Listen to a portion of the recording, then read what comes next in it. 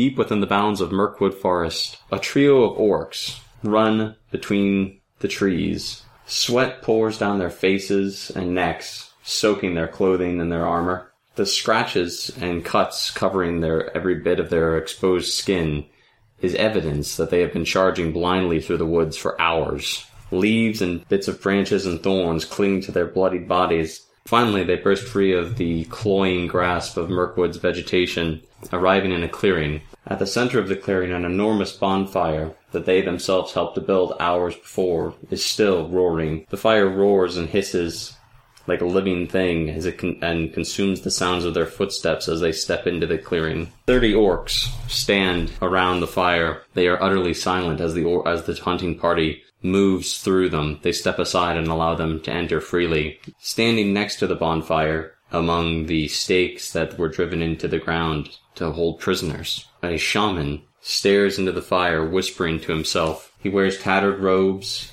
and his head and face are hidden beneath a cloak. The hood of his cloak is decorated with the bones of many small animals. He does not turn as the trio of orcs approach him. He merely continues to stare into the fire. When they are almost close enough to reach out and touch the hem of his robe, they pause. He stops whispering to himself and raises his head, but does not turn to look at them. What news do you bring?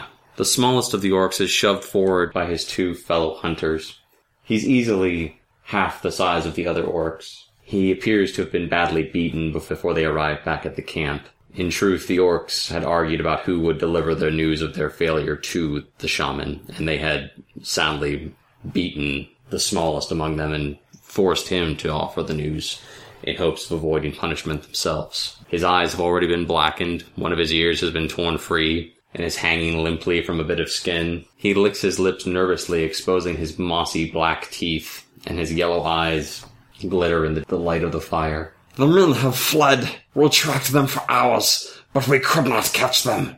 The shaman pulls back his hood and turns to look upon the orcs. So instead you return to me, empty-handed, expecting mercy? The small orc hesitates and takes a step back, clearly anticipating punishment. The shaman places his hand on the forehead of the small orc. You shall have it. The small orc opens his eyes. An instant later, with alarming speed, the shaman pulls out a small curved knife and draws it across the belly of the orc.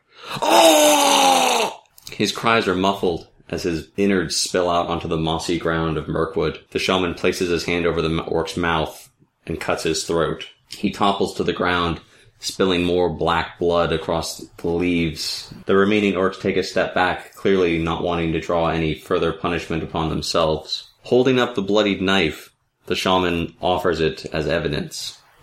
Our Lord will not show such mercy on us when he hears of our failure. His wrath will be a thing of fire. We shall be as the wheat before his scythe.